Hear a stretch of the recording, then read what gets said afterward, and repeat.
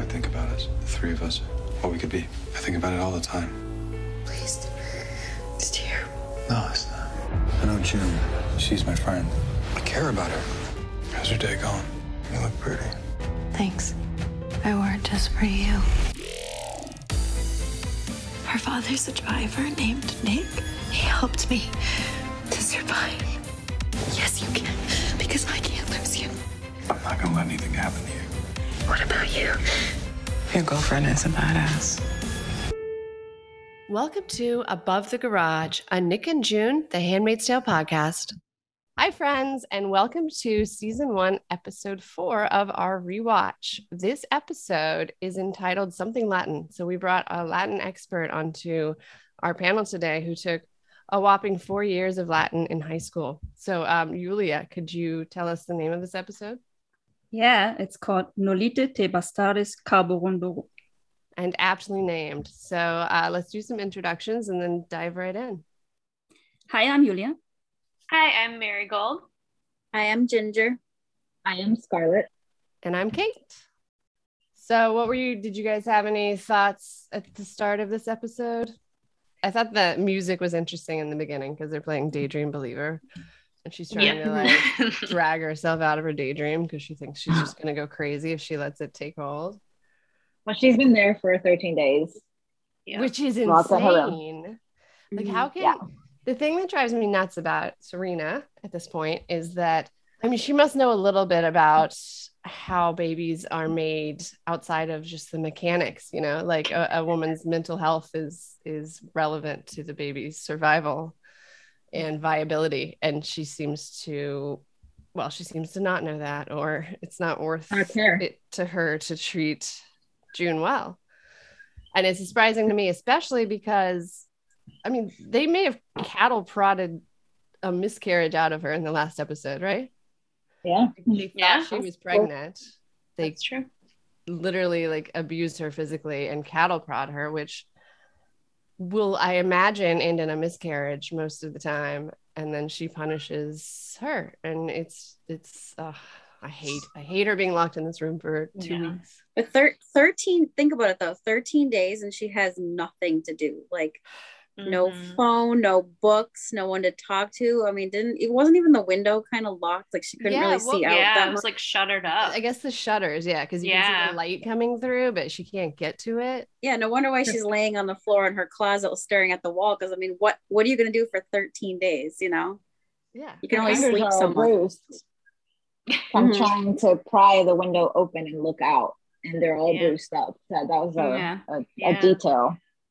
Maybe do a little word game with the writing inside of the. Yeah, that's true. Well, that's when she discovers, you know, the words written that I cannot pronounce.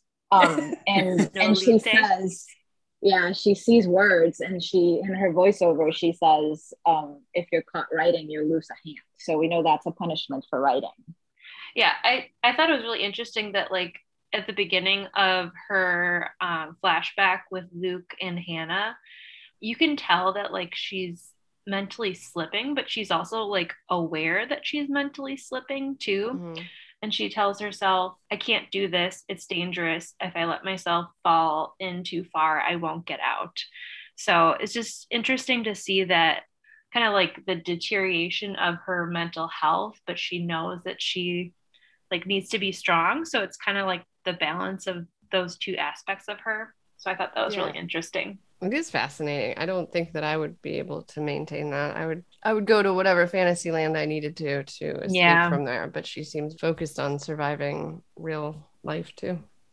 I think that flashback though is like you can also tell a lot about her mental health because it's so like idealized and it's very fuzzy and like super happy, and like all the moments that they're focusing on are so like perfect, you know. Right. And the song is called Daydream Believer, and I thought it was kind of funny because, you know, a lot of us have kids and we all know these moments with kids are never perfect. I can't think of one moment that's perfectly happy. It never goes that smooth. Overall, so like I just thought it was interesting. Yeah. No, that's a very good point. But I think that's her, you know, we've talked about this before where like she's idealizing Luke and Hannah, and she's focusing on Hannah to kind of help get her out of that dark place that she's going to.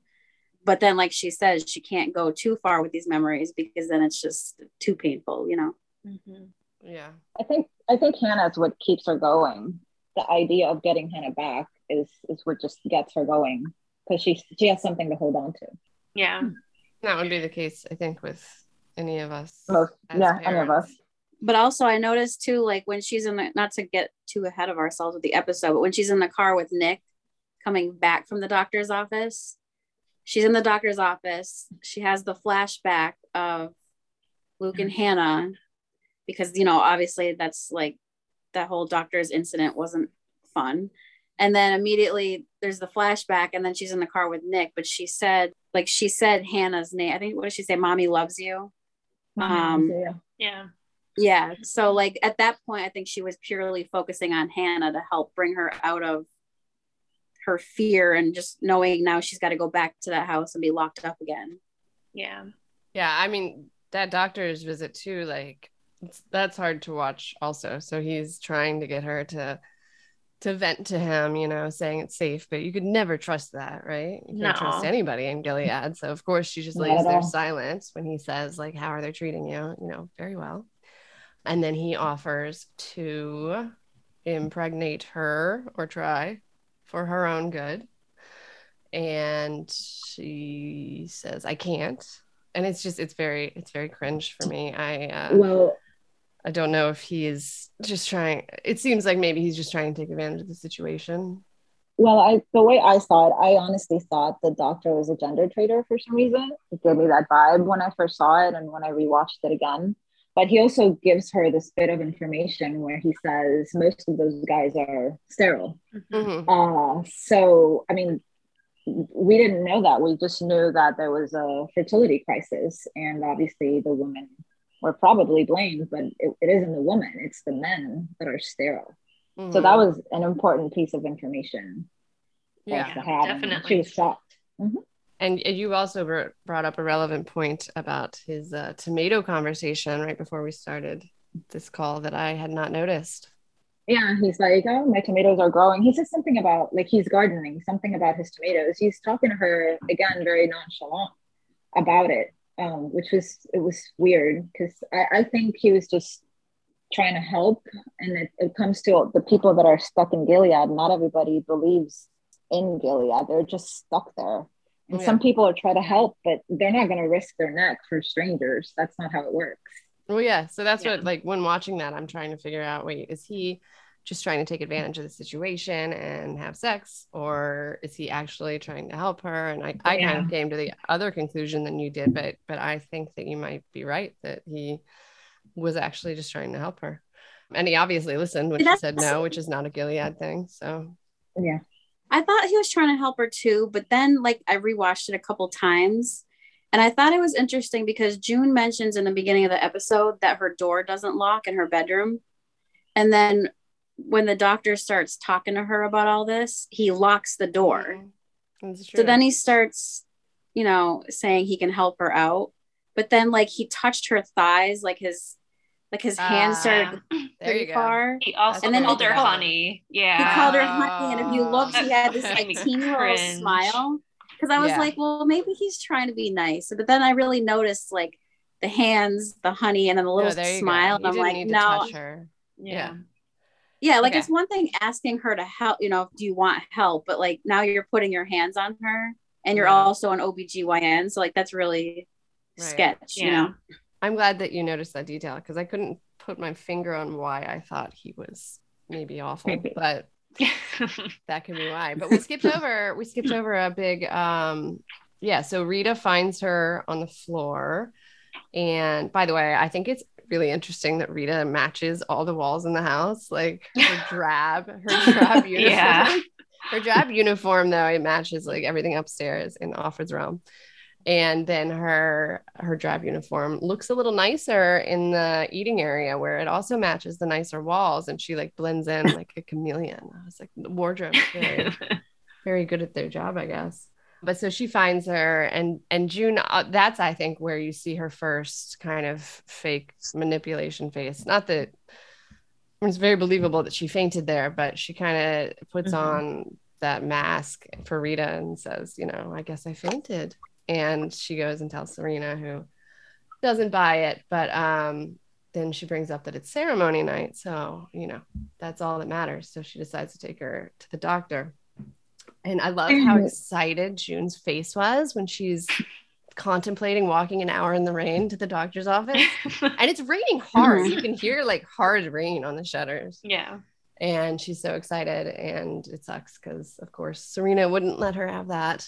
But yeah, so she has Nick Driver, and then Serena puts that divider up. This has actually always bothered me, despite loving Nick and June throughout all 4 seasons. I hate that he doesn't put that down.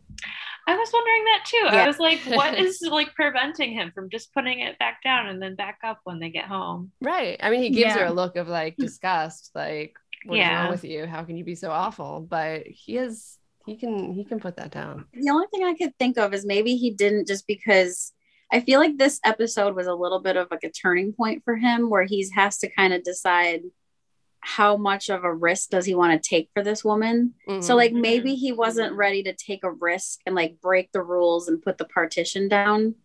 And, you know, because I just thought later in the episode, like when they get, you know, they get home from the doctor's appointment and she seems pretty mad at him. Yeah. Which I don't know if she was. Yeah.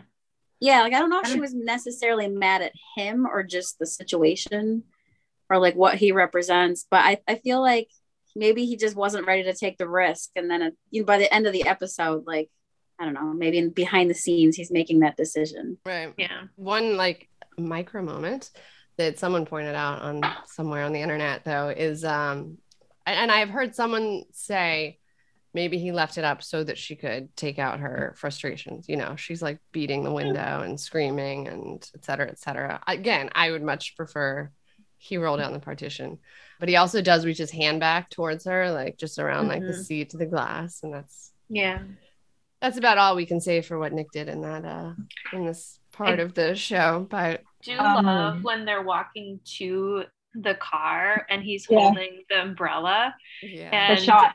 Yeah, the shot is just so beautiful with like the rain coming down on the umbrella. Yes. But also like I feel like it's kind of symbolism. The umbrella is like protecting her and Nick, you know. I can't not mention that. I know it's kind of cheesy, but it was cute symbolism to me. Yeah.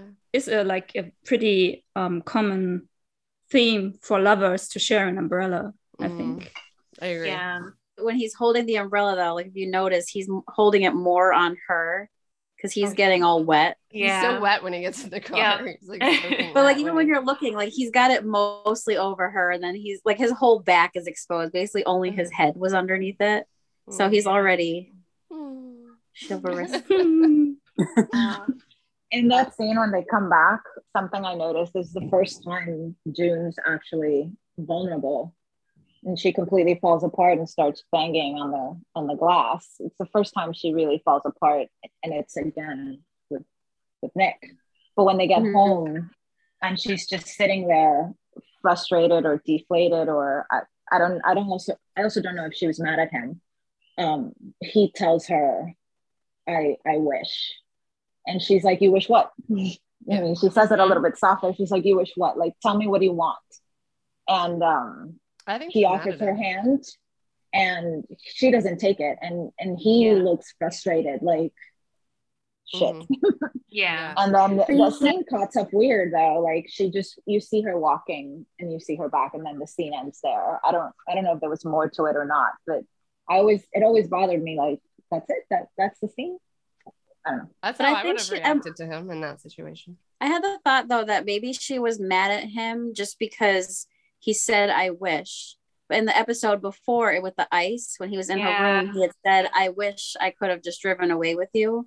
Yeah. So maybe she just felt like, okay, we're in the car, you're driving, you're saying you wish, so why? Maybe she's mad, like, why didn't you just drive away with me? Which is why I think that this episode was probably like a turning point for him. Like you all just talk. I'm offering my hand to her, I'm saying I wish, but now she's mad. But it's like, oh shit, well, I keep telling her I wish I could do these things, but I'm not actually doing it. So that's why I think that's a very good maybe point, he might have had a change of heart. Right. I kind of interpreted it as she wasn't necessarily mad at him. I think she was just mad at the situation, and he was there and she felt safe enough to kind of take it out on him kind of in a way, which I know sounds kind of bad, but it also shows that like she's comfortable with him. Like there's no way that she would have even done that in front of Rita, or I mean, God forbid if she freaked out like that in front of another guardian, like she probably wouldn't be alive. No, I think because Nick's already shown her that she can trust him, you know? Yeah. Definitely shows even in this episode that she feels safe around him, because you can't act like that obviously around anyone else. So whether he performed to the best of his abilities, she still trusts him to some extent, at least. And I like the way that they interlay the flashbacks in this, not more than Moira flashbacks of them in the Red Center interlaid with, because like even like with the writing in the closet earlier, which we've already discussed a little, you know, they flipped to Moira writing in a bathroom stall, like writing Aunt Lydia sucks. I just think they're just brilliant at the way that they like overlay the flashbacks with the current time. And she had just said in her voiceover that writing can cost you your hand. So then you see it in both scenes. Yeah. I also love that Moira says, I'm doing this so that the next girl that comes in here knows that she won't be alone. And then I realized that was like a parallel to the Nolite inscription. Yeah. And I can't remember exactly what she said, but she said something at the time like, I hope you got out of here, or I can't remember what it was, but she does not know that the earlier offer is dead at that time. And she's feeling empowered by her leaving this message. When she comes back from the doctor, she goes and Serena asks her, so are you dying, in her fucking bitchy ass voice.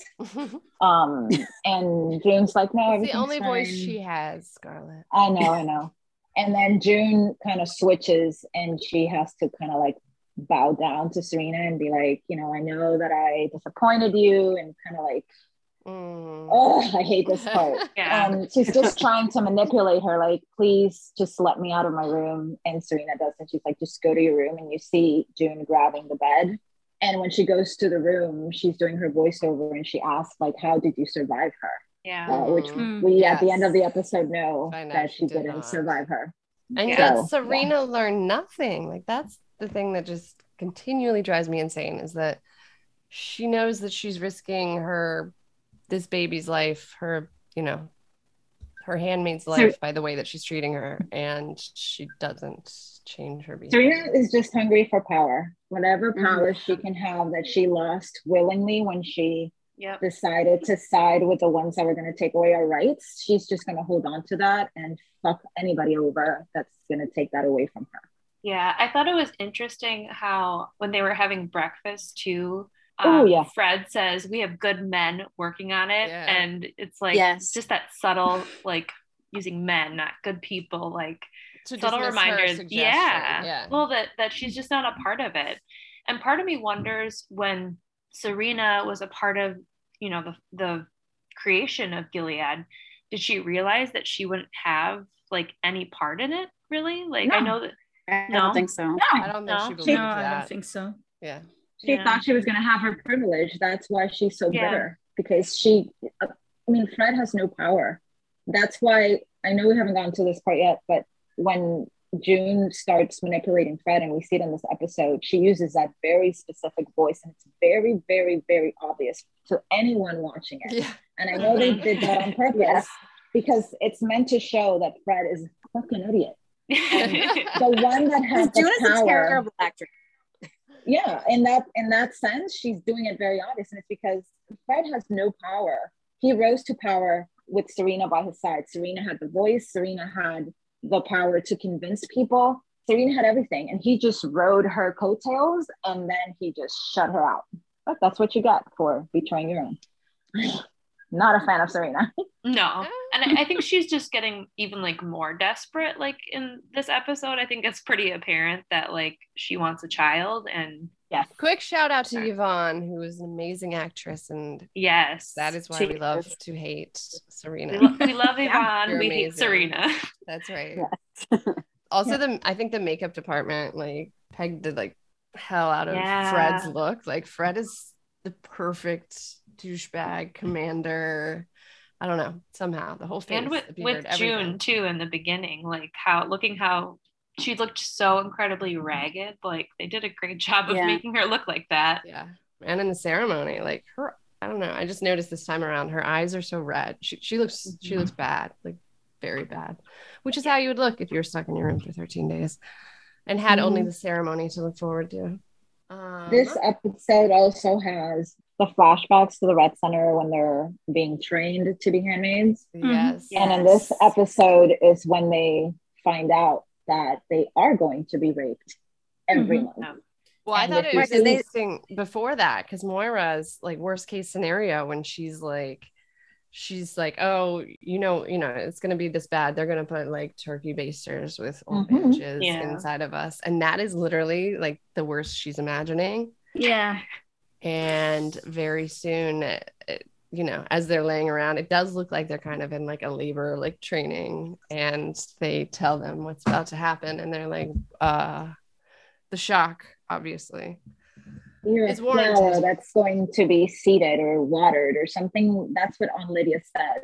And Janine is like, you're flowers. Yeah. But their faces when they realize like, what? And I caught it when I watched it, but that's when they realized that they were going to be raped every month.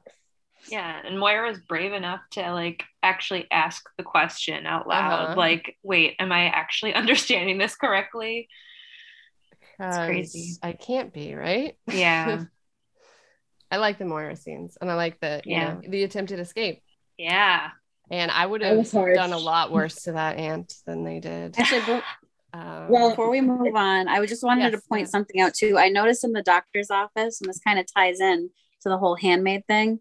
If you notice when June's waiting in the waiting room, and then there's that pregnant handmaid, and she's smiling, and shows you have the pregnant handmaid, and then behind her you have the pictures of the commanders and the wives and the baby with the handmaid sitting right there. And I just thought, like, first of all, from a cinematography perspective or whatever, like that's just a genius little detail. But I just thought, it again ties into like the whole handmaid. Like she truly is a vessel. Like her only purpose is to have this baby and then give it to them, and that's it.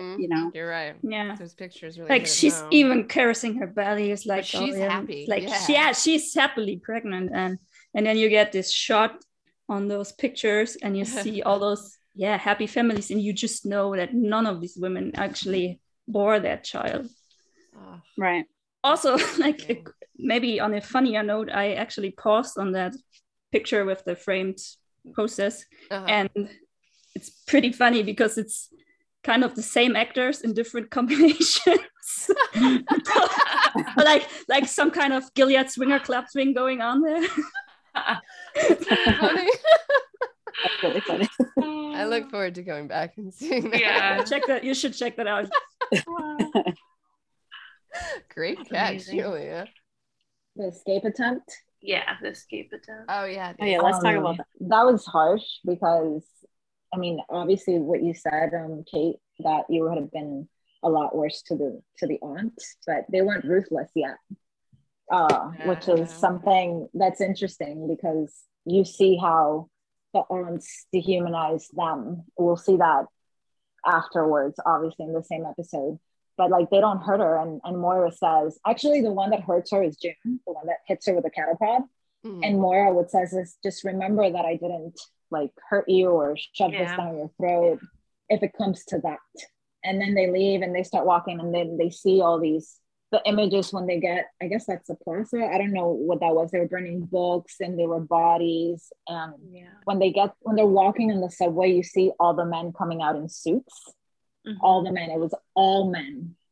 And then when they get there, the scene was really heartbreaking because you see June standing by herself and you see Moira making that split second decision, and June looks at her and smiles. Yeah, like June go, very clearly, go. And Moira is like devastated. When she leaves, you instantly see June's face just completely fall apart. because she knows she's never going to see Moira again. I wonder if a part of her though, like, because I definitely know, think she wanted Moira to get out, especially because she had the opportunity. But I still wonder, like, was a part of her mad? Because I was kind of confused, like, why she didn't go with Moira or tell the Guardian, like, I'm with the aunt, and then just go with her. So I just wonder if there's like a small part of her that's like, I wish I was with her, Yeah. I think it's also interesting how, like, the Guardians, when June and Moira were walking past them, like, out of the Red Center, Moira just flashed her badge and, like, they tried to question her, but then, like, she just said something back and they just let her go. Like, it's just interesting to me that, do ants have more power than Guardians at that point? Or is this just so early on in Gilead that they don't know who has the higher authority? Yeah, maybe that. So I don't know. I've always thought ants have more power. Yeah, I think they do. Yeah. Also, in the breakfast scene with Serena and Fred, they were talking about an ant escaping and telling the Toronto Star or some newspaper all this terrible stuff about Gilead. That's true. So then it made me wonder, so the ants don't necessarily want to be there either, but they seem to get pretty well into their roles, which, I know that happens in this kind of situations, but I don't know. We don't know much right now, right, about how they become ants. No. Yeah. So it is explained in the testaments. I wanted to make a comment about Moira and June and their capturing of the ant. Yeah. So she, as now we're in the 4th episode, so we're seeing June build up a little bit to become like the badass handmaid that we know now. But I thought it was interesting because Moira was kind of like running the show there when they took the ant. Right. And June was being very meek. And then, and she kind of looked like a little surprised and, and then they get downstairs and all of a sudden June is like power hungry. And she's the one with the cattle prod and she's the one like threatening her and being really tough. And I just thought it was, and Moira even kind of looked at her and was like, June, come on. And I just feel like you're starting to see like the badass woman come out that we know. So she's building. Right. The layers are coming off of the meekness that Gilead made her to be, and society before. I was going to say, she wasn't like that made before. her Not just Gilead. Yeah. She didn't need to use it. Yeah. So then that night they have the ceremony, and Fred. It's strange to me that there's a pocket of time where June could be kneeling and Fred would come in for that amount of time to talk to her. But anyway, it happened. So June's kneeling. Fred comes in early to have a little chat, which she later understands as he needs that to connect in order to not be flaccid Fred. Flaccid Fred. This poor man. Oh my God. That was hard to watch. I know, it was so awkward. I don't know how they did that, but the sounds were like, ugh.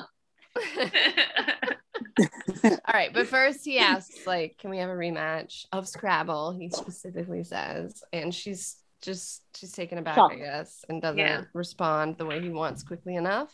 Not that he's angered either, but I guess Rita's coming, so he has to get up before she can. I mean, she's been stuck in a room for 13 days, so I'm surprised she hesitated. So then Rita and Nick come, Serena looking as angry as ever, tapping her cigarette case. But yeah, so they get into the ceremony room and it's even more awkward than the last time as he struggles to perform. And the look on her face, like she's actually like, I don't know, annoyed. It's just dragging it out, She knows like it's going to happen. Or she thinks that, and this is just making it more complicated and awkward. So she's annoyed, and he leaves, and Serena tries to help him. It's the most awkward. She gets shut down. I know. Yeah.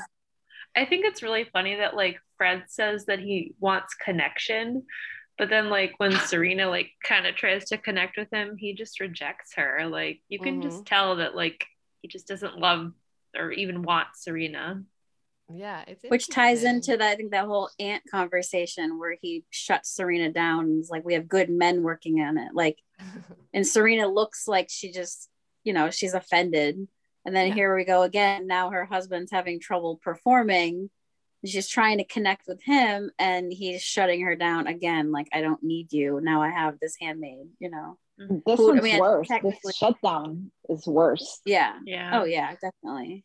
But it's like he keeps on like reminding her, like putting her in her place, you know. Mm-hmm. Yeah. And then like I think even in just back in one, I think is when they're like having a dinner or having a meeting, and he like shuts the door and tells her they'll see her at dinner or something. Like it's a common theme he likes to rub it in her face that she is not have any power anymore. So it's interesting. I look forward to seeing their previous relationship in future episodes to understand how you got to the point where he seems to have disdain for her, even though she's obviously like an attractive, intelligent woman. I also like saw it maybe in the light of this is a form of pleasure, kind of. And I mean, so the ceremony for him, you mean? No, the offer on the table. Serena's offer, attempted blowjob. Yeah. Thank and you. So this is not very like in their faith. Maybe I saw it like this. Yes. But probably that was also the problem for Fred, that he was like this. He's this faithful man, so he cannot have sex or whatever, or just for pleasure. It needs to be for a cause. Like that's what I wondered, if that's kind of why he was saying it. I still don't believe it deep down, even if like I still think there's other issues, like, but I think that's kind of what his excuse was. It might be a power thing too, yeah, anytime he can shut her down and make her feel, because if she has the power to help him get ready for the ceremony, and then he's supposed to, and he wants to connect soon, like he doesn't want to connect with his wife. So I think, and that's what I was wondering, if maybe it was like more of a power thing. Like I can't let her help me because then she's a part of this, you know. That's true. Serena was more than willing to help him go rape some other woman. So I'm going to help you perform so that then you can go and rape another woman. Like, a little messed up. Put it accurately. So she does go back to his room that night, which by the way would be kind of awkward after the whole scene that just happened. But because she realized that he needed to connect, like she noticed that in her voiceover, she says it. She's like, he needed to connect, and then that's when it clicks on her and she goes and plays Little Miss Nice. That might have made me do the opposite, because I like him being embarrassed, but also I haven't been stuck in my room for 13 days, so I would like to play Scrabble if I were stuck in my room for 13 days. So she goes to the study and they have a rematch, and she says also like, I won't let you win this, or I could let you win this time, something. She didn't admit that last time, did she? I think she said something along those lines in the first time.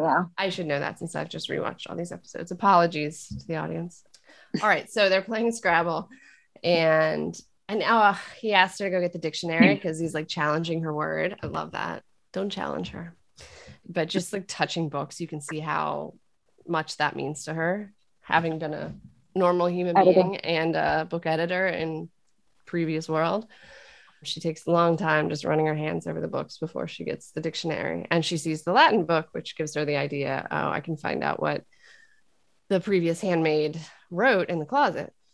So then she asks him, and he reacts kind of, I think Scarlett, you were talking about it, how like pointedly. Because she asks him, and he asks her, like, so where did you hear that? And she's like, I heard it from a friend.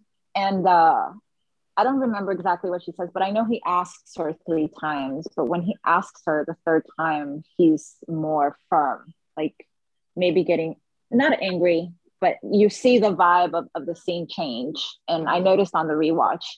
And then I think that's when she says, I heard it from a friend. And he says, did you know her from before? And when I saw the rewatch and I noticed this, I was like, okay, wait a minute. So she finds this in her room. Obviously, the other Offred wrote it. So I assume that Fred had this joke or had told the handmaid that same sentence at some point. Like, that's the connection. The show doesn't give us how that connection happened, but you can assume it because of his demeanor. And then she asks what happened to her. And that's when she finds out that her life was unbearable there, so she killed herself. That's what Fred says. Like, I guess she thought her life was unbearable here. Like, shocker. And she says, well, it'll be very bad if my life is the same. Like, I don't remember the exact same lines, but she uses that to kind of manipulate him. She says, I've been locked in my room and I've been losing touch, and it'll be a shame if that happened to me. And he says, it'll be a real tragedy. And then I remembered going back to that breakfast scene when Serena and him are talking, when he leaves for the meeting. Rita had already told Serena that June had fainted. And when he's walking out of the dining room, he looks up towards June's room. I hadn't noticed that either. Like, he was concerned for her. I was actually watching him when Rita was telling Serena, and I didn't see as much of a reaction as I thought I would. And I stopped previous to apparently where you do see it, because I thought, I noticed you would be concerned. I noticed it now in the rewatch, but that caught my attention because I couldn't understand like the meaning of the word. Like, obviously we know that sentence has a lot of meaning, but how it came to be until I rewatched it now, especially when he asked. So it was something between him. So we already knew that he did the same thing to the other Offred.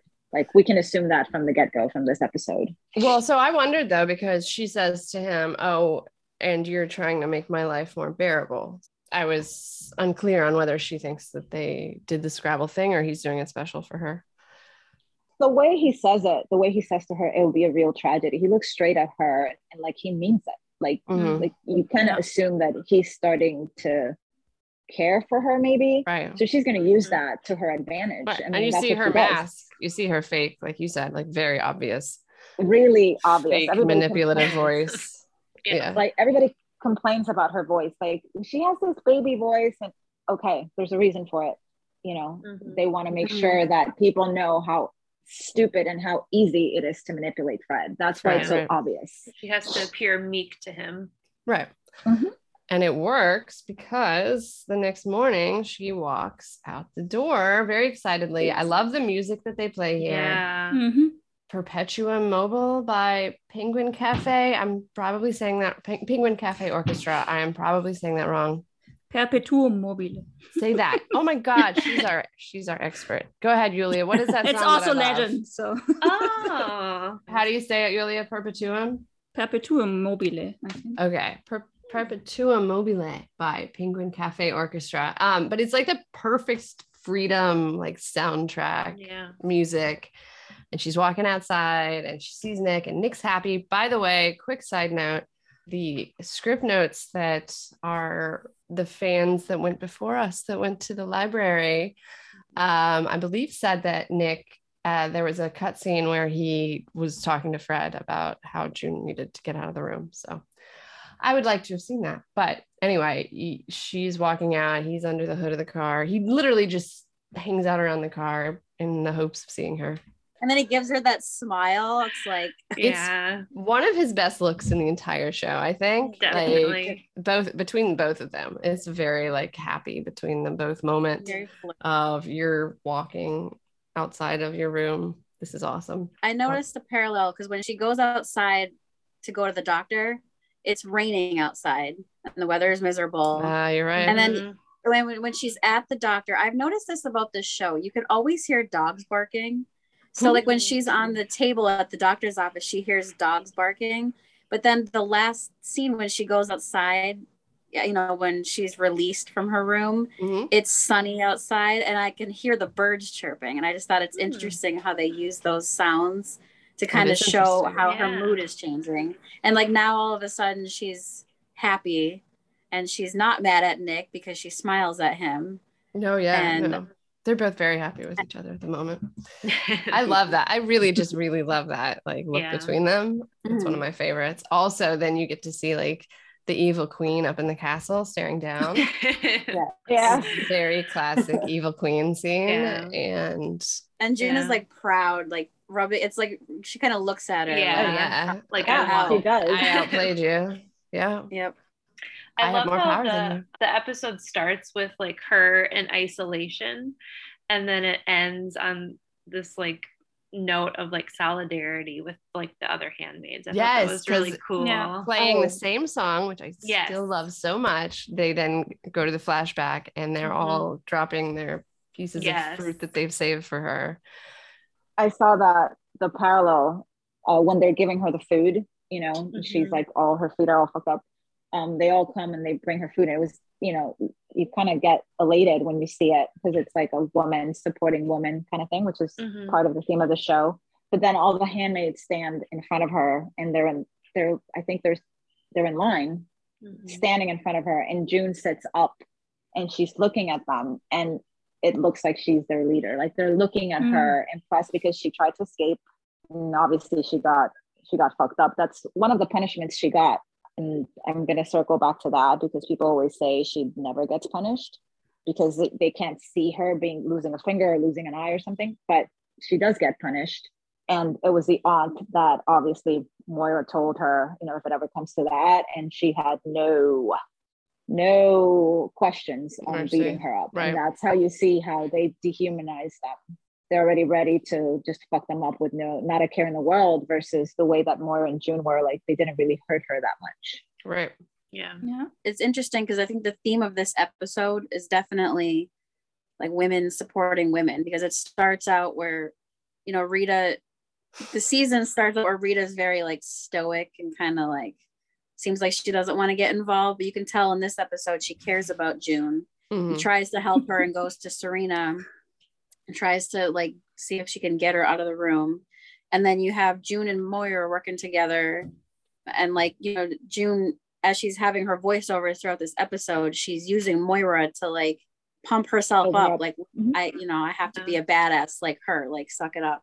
And then it ends, you know, with the handmaids giving June food, their scraps of food, and then they're banding together, like forming their army in front of the Waterford house at the very last shot, which I think is just fascinating. It's great foreshadowing because you have the handmaid army and then the Waterfords in the back. My favorite line of this episode was, Moira, you wouldn't stand for this shit. And like she uses that as her motivation. Yeah. Yeah. When she sits up on the bed and looks at all of them after they've given her fruit and everything, and I don't know, she's been a lot of the episode looking beaten down, but you can tell also, I think, in makeup, like how like she's like glowing as they're like looking towards her. She's feeling strong and powerful the way that you said, like she looks like a leader. Like I think there are a lot of clues in that scene that show that she is about to be a lot stronger than she has been. Okay, I think that is a wrap on our spoiler-free analysis of Season 1, Episode 4. If you are a longtime fan of the show, come find us on Wednesday when we do our deep dive into the same episode, full of spoilers. And if you're a new watcher, we'll see you next Monday to analyze Season 1, Episode 5, spoiler-free. Thanks again for listening to Above the Garage. You know, I think about us, the three of us, what we could be. I think about it all the time. Please, it's terrible. No, it's not. I know June. She's my friend. I care about her. How's her day going? You look pretty. Thanks. I wore it just for you. Her father's a driver named Nick. He helped me to survive. Yes, you can, because I can't lose you. I'm not gonna let anything happen to you. What about you? Your girlfriend is a badass.